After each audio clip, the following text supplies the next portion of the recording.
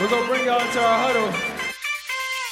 You are in the Warriors Huddle with me, Bram. No Marcus today, but with me, per usual, my master. All things video and sound, Maxime. How's it going? Maxime, happy Halloween, man. Let me start this by saying I'm really pleased to see that you are not in a costume. I was a little worried, and I thought, like, maybe if you showed up on this video dressed as, like, a pirate or some shit, I'd be super distracted. So, I mean, nicely played. I would definitely dress up as a ninja trying to rob a bank. And You mean no, trying to protect a bank. Damn dude. it. Yeah. Don't you screw up your own reference. And I don't mind telling you, in fact, I'm proud of it. No stupid gimmicky Halloween segments today. You know, I'm not going to ask you like, what do you think Steph Curry is for Halloween? Or like if Draymond Green was a piece of candy, what piece of candy was? So all of that's to the side. But I will ask you this, and I think I know its answer. But as a kid, even now, what kind of person were you? If you went up to the door, no one was there, bowl of candy out front, did you take the 2 or 3 that were allotted, or did you go like the full big ass handful, or take the whole bag and bounce? Like, who were you growing up? I mean, you already know. So I won't, of course I took the 2 or 3, but then on top of it, like it wasn't a self-righteous thing. If some other kid did that, I was just thinking sad about them for the rest of time. So I definitely judged others that would do that. I mean, thinking sad. Like you thought that their future was not going to be bright or something if they took more than 2 that pieces is of candy? exactly what I mean. Like I actually feel empathy. I'm sad on their behalf. I'm like, this is not going to go well for you, this life thing. Yeah, well, I mean, I can confirm that is unfortunately true, and I can feel you judging me right now. I was the asshole who split the difference. I'd go and like take the whole thing and then feel guilty and walk back and put it like back into the bowl, and then other people would be super confused. Like, I don't think you understand how Halloween works, dude. Like, you're not supposed to put candy in there, but I digress. Maxime, I couldn't be more fired up to talk about this Warrior season, dude. The perfect start. And so to illustrate that, to you, what we would normally do, how we normally start this thing, is the glass half full, where we'd kind of quickly look back and just give a handful of things we like and we don't. Well, F that, Maxime. Let's dig in, dude. I want to make this our lion's share segment because we're going to be spending most of our time. So at the end of it, I'll ask you, if we haven't covered some things, give me, whatever we've left out. But before that, let's turn it into a full grading session. I am going to give you a name, and then we're going to determine a grade for that person's play or decisions in the first 4 or 5 games of the season. But a little twist, a slight twist here. My experience has been that there's 2 times in an NBA season where overreaction is rampant. It happens in between playoff games during a series, right?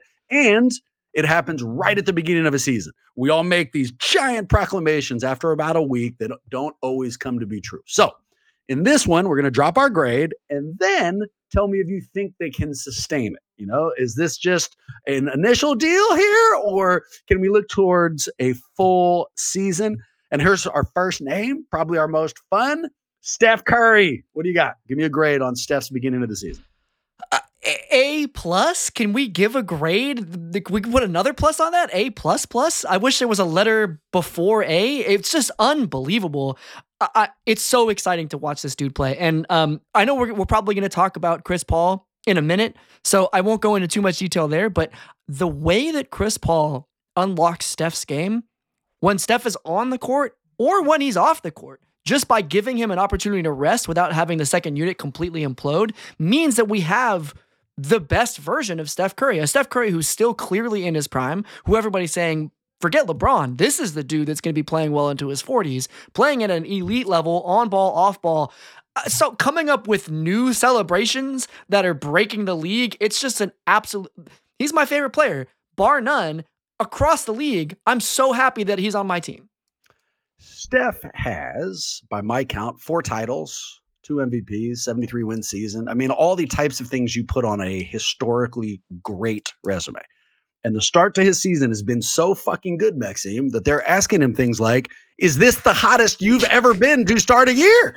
So, yeah, dude, A+ feels like a pretty fair place to start. And what Steph said, by the way, in answer to that was no, that 2016, the first 4 games of that season, was his hottest. And, obviously we got to defer to that. But I'll tell you what, one of the things that I think actually distinguishes this from 2016, and you kind of talked about it, is the fun he's having out there.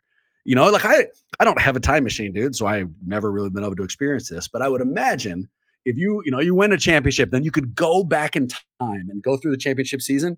You'd have way more fun because there's no pressure. You knew you were going to win, right? You don't have to go through the tension of like how each one of these was going to play out.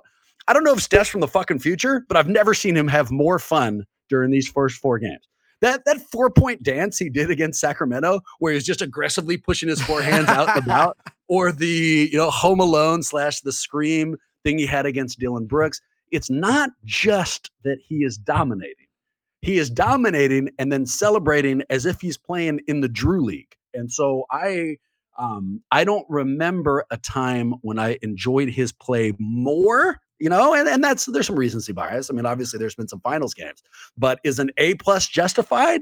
Absolutely. And it actually leads to 2 follow-up questions from that. So here's my first. What fan base do you think hates Steph Curry the most?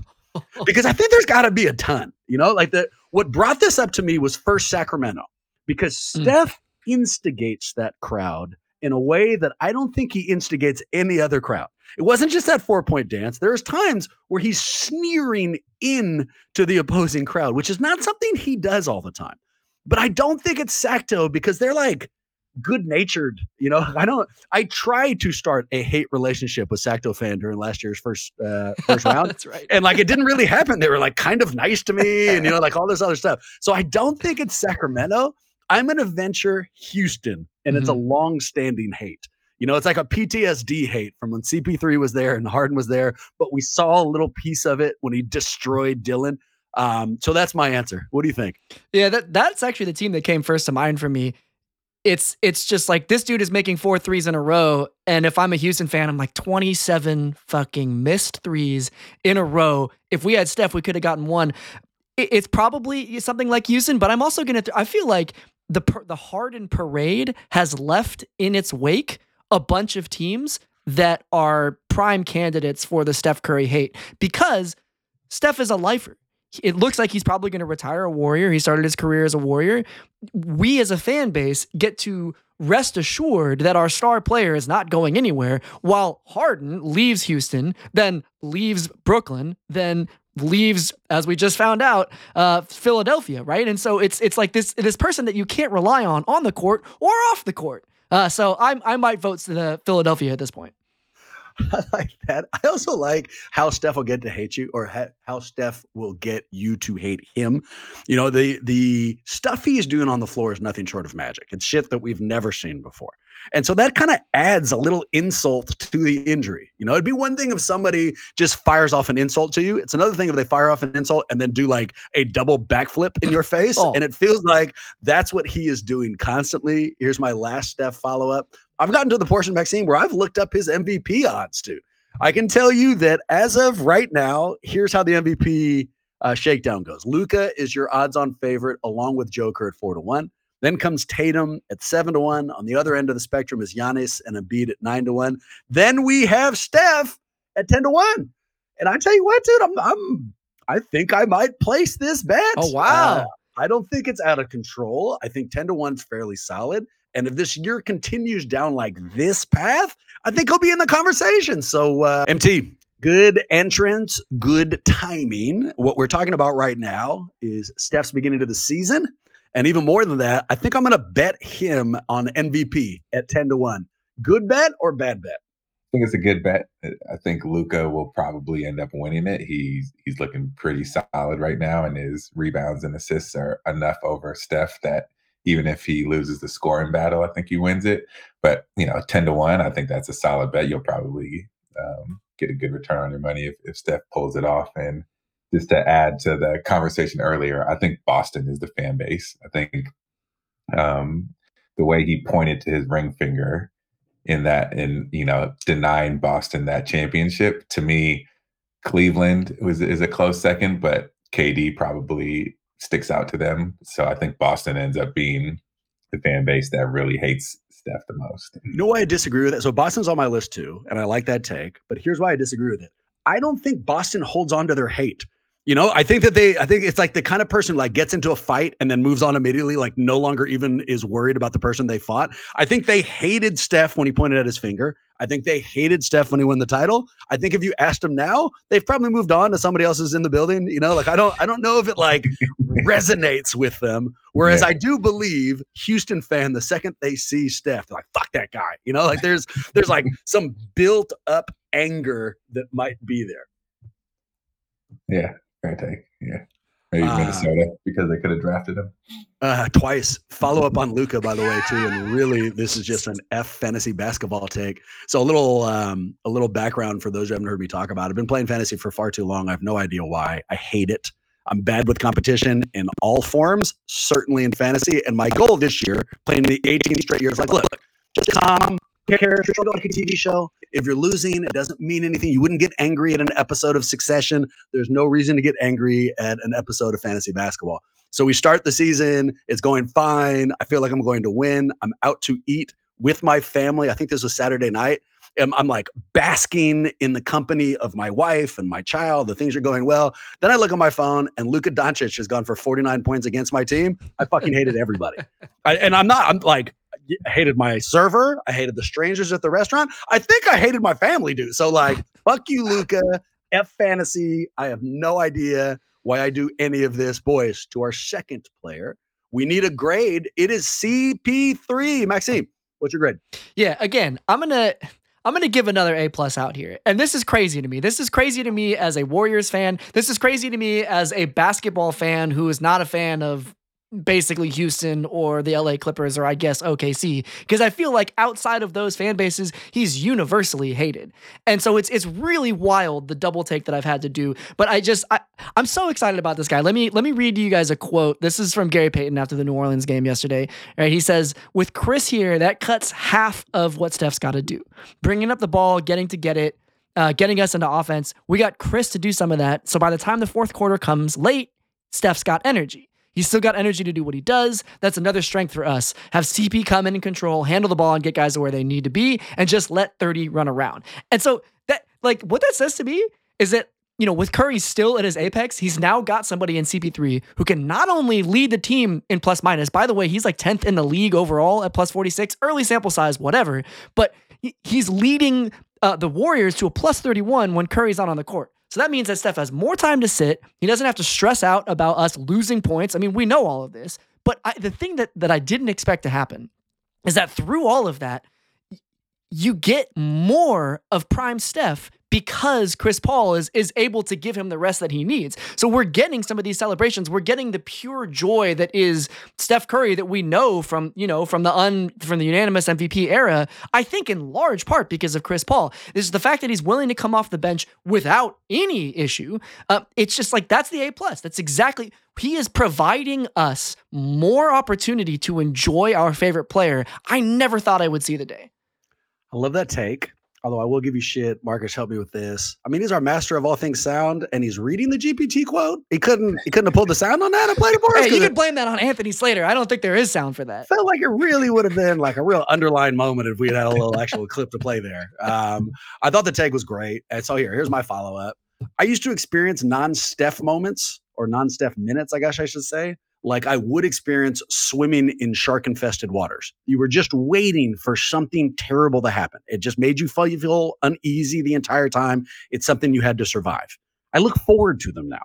The competency that CP3 has added to that second unit cannot be understated. Cannot be understated. And you've already said this, but I'll say it again. We spent months worrying about what he would do if he had to go to the bench. Well, I dedicated like 10 episodes, dude. We covered that in every possible way. And then the second they needed it, you know how much drama it caused? Zero. He came off without any problem at all. And in that last game against New Orleans, Clay is hurt, still comes off the bench. No problem.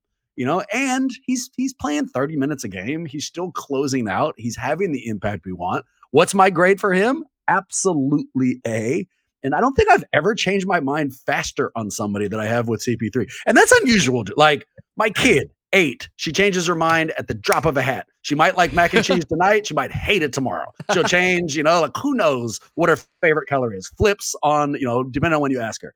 I haven't changed in decades, boys. I don't like new things, dude. And my opinion has completely flipped on CP3.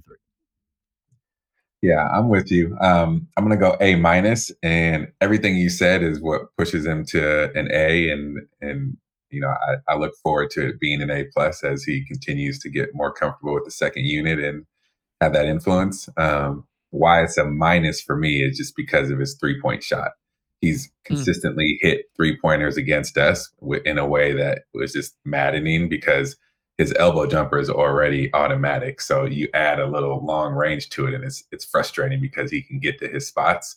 And then he comes out with us and is like he's doing Kelly Oubre, like 0 for Oh. 11 for his first, 3 point attempts. So when he finally hit one and, he celebrated and said thank you. And, Steph has a fun moment with him where he cheers with him and says, it's about time, So that's the only reason for the minus, but, law of averages should kick in. And I'm looking forward to him being around 35-36% by the end of the season. We need a little disagreement on here too, so I like that you added the minus. Let's go to Wiggins, all right, because he's the only one who's not a underlined, unbelievable, hooray success. I get, B minus, and the only thing that makes it glaring to me, because they're undefeated on the road, dude. All the things that we wanted to see to start this year, we are seeing. But another thing we talked about is we're going to need a second All-Star. I keep saying I think it was going to be Wiggins, and this is totally unfounded, unfair, and I shouldn't say, but he still seems as distracted as he seemed when he came back from whatever the hell it was he came back from last year. And so early, we're a few games in here, and there's no reason to think he can't turn it around. But B minus about. And I also wouldn't mind saying, does every trip to the free throw line with Wiggins have to be an adventure? Like everyone, dude. Like we watched the last one, and I was watching the game, I think, with my kid, and said, I guarantee you he misses one of these shots. And she didn't care. She wasn't paying attention. And then he missed one of the shots, and I look like a fucking soothsayer. So I think he can turn it around, but not the star we wanted. Yeah, I think he's a B minus as well. I think I underappreciated the impact CP3 would have on him. I think he's having to find his way a little bit on the team with that big personality and that much talent. He's used to being right after Steph and Clay in terms of the offensive go-to, and now the ball goes to CP3 and it needs to find him because he can facilitate more. So I think he's probably for whatever reason, just didn't think of it. He's got a bigger learning curve than we anticipated. So he's starting off terribly. I think his shot will start to fall a little bit, and hopefully it'll come around because we definitely need playoff Wigs from a few years ago. Maxime, take the mic, but do it with a different player, and I'm going to give you a smorgasbord. You can pick who you want. All of them are young, either Moses, JK, or Trace Jackson Davis. Oh my gosh. It's going to be hard for me to pick one here. You can tell I've just got unbridled optimism. I'm so excited. In fact, to the point that I feel like at this point, and I was thinking about this when I was watching the New Orleans game last night, I don't think there's a single person on our team that Steve Kerr could put out on the floor, and I would be watching it between my hands. Like there have been fools. We talked about Kelly Oubre, for different reasons. Anthony Lamb, where I'm just like, what are we doing, Steve? It doesn't matter to me. There's upside to each one of these players. With Moody's shot falling, cool. I'm really excited about it. Also, MT, to your point, you made a really good point about Wiggins' role kind of needing to shift maybe more than we would have thought. I think that's also true because of Kuminga. Wiggins was our primary rebounder, and now we're asking Kuminga to be doing a lot of that work. Wiggins is having to change a lot of his identity on this squad in ways that I hadn't really thought about beforehand. But anyways, I want to give a grade to Trace Jackson Davis because I'm riding on the highest high. We had takes in the Patreon Discord about or on the Patreon Slack about how this dude was already better than Wiseman's best game. Shout out to Warriors Muse for that line. There's only a handful of people in their first or second game that have had the stat line that he had. That was basically a double-double, but then you had 4 blocks on top of it. Just absurd. You guys can go look up the Stat Muse link. But I was actually kind of sad that ultimately the league rescinded his 10th rebound so that he didn't technically get the double-double. I don't particularly care about these lines, but I thought it was, did you guys see the Baby T nickname that he got? And then that got rescinded? Yeah, I saw a few, and I saw Sweet Tea and Fitzgerald constantly talks about that they can't decide on a nickname. By the way, Fitz is already driving me crazy this year. Horrendous. But to back that Warriors Muse post, what they pointed out, not only, and I guess it isn't a double-double anymore, but when it was, that Trayce Jackson-Davis wasn't only one of the first rookies to be able to do that in his first or second game. And the other people were like David Robinson and Shaq and that kind of stuff. But he was the first person to do that in less than 20 minutes. Everybody else on that list, and again, Hall of Famers occupied it, all required more than 30 minutes to put up those numbers. And TJD did it in like 15 or 16 or something. So yeah, future's bright. Would either of you, let's say the Pistons, give us a call right now or during this podcast, suddenly we get hit up by their GM and they'd like to trade us straight up Wiseman for Trayce Jackson-Davis. Would you say yeah? No. No. Of course not. No.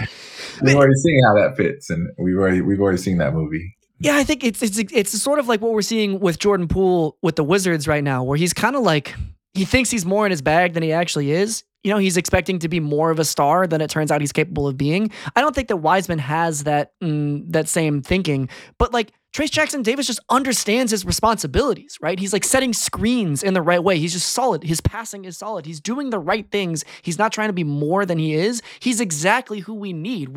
We have Steph Curry. We don't need a top 2 pick. We need somebody that understands their role, and he does it perfectly. You can do that a different way. I think when Wiseman was at his best, or at least when he was trying to be at his best, he was trying to be some combination of like Steph and Sean Kemp, like this athletic shooter who could do everything on the floor. When TJD is out there doing what we need him to do, he's doing his best impersonation of Looney. He's just doing the things that we need. He's making the play that's right in front of him. He's finishing lobs. He's getting rebounds. He's not trying to hit 3-pointers or step back 18-footers. He's not trying to spin around people. He's just being aggressively competent, something that Wiseman never did. And it's exactly what we need. So, yeah, man, I love it. Yeah, and I think you got to shout out Mike Dunleavy, too. I mean, the voices from Dub Nation of what are you doing? We need a big man. Why didn't you sign Christian Wood? Why didn't you sign Dwight Howard?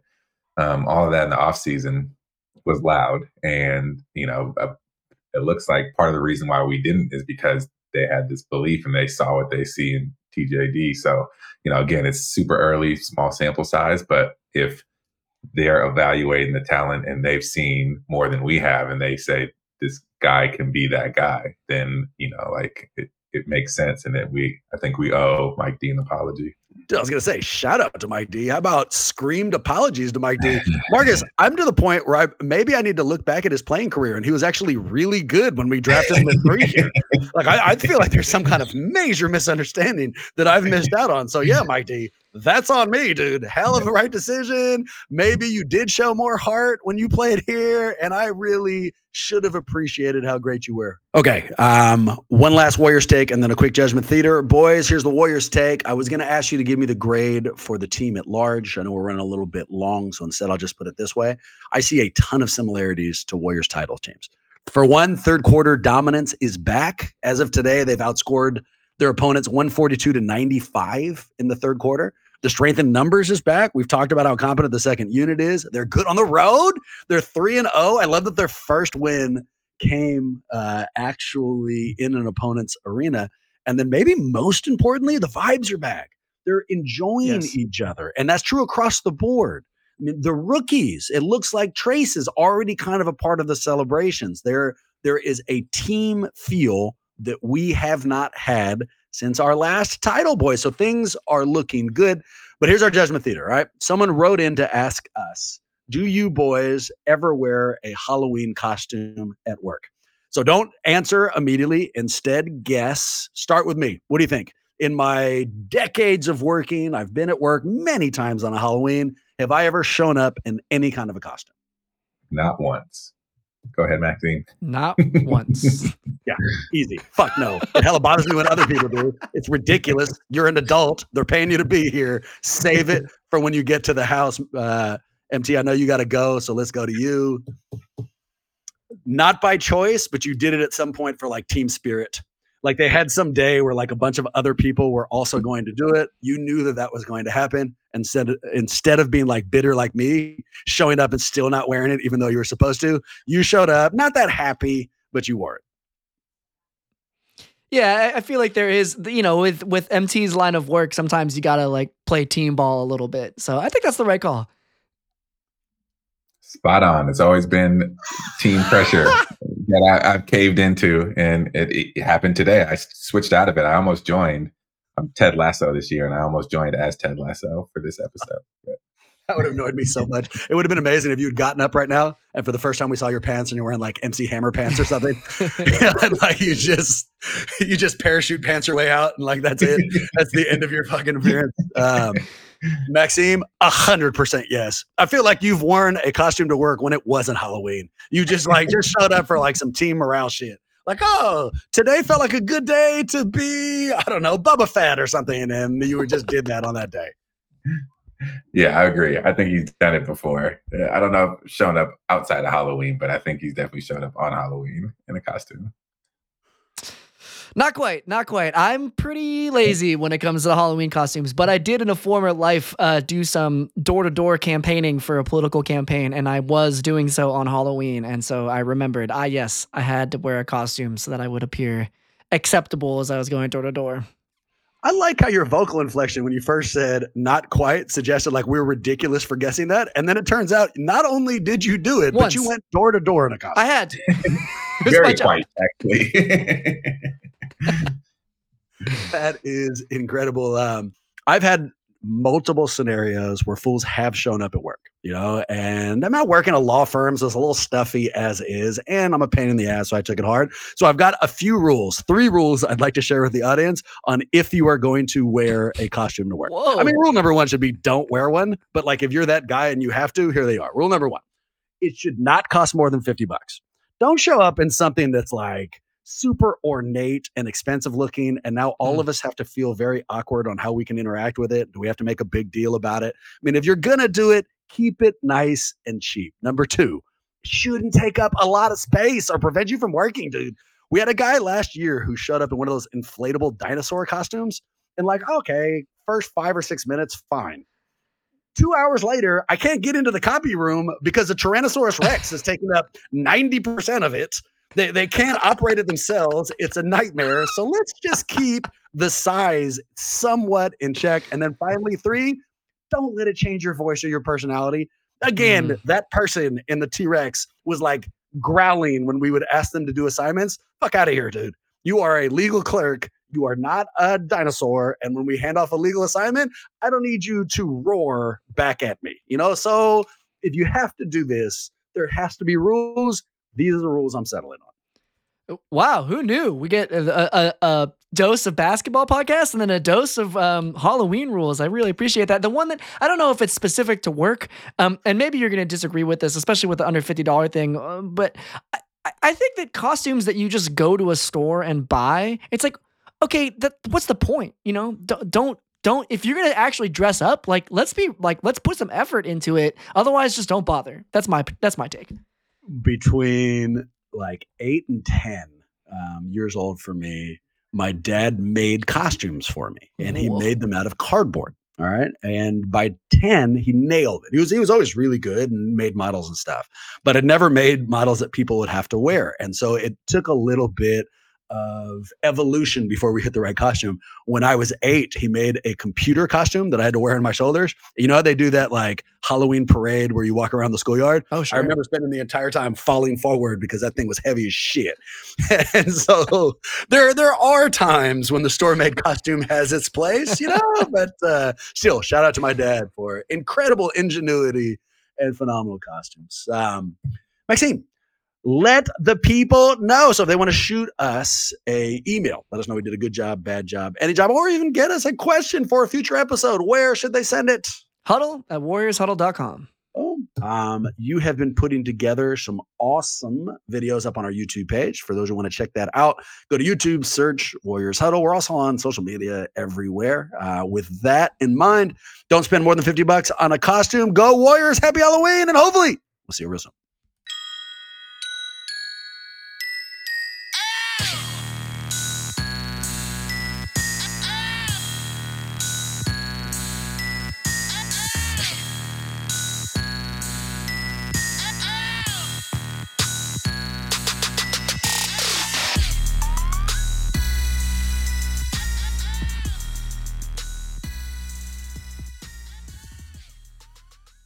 Good.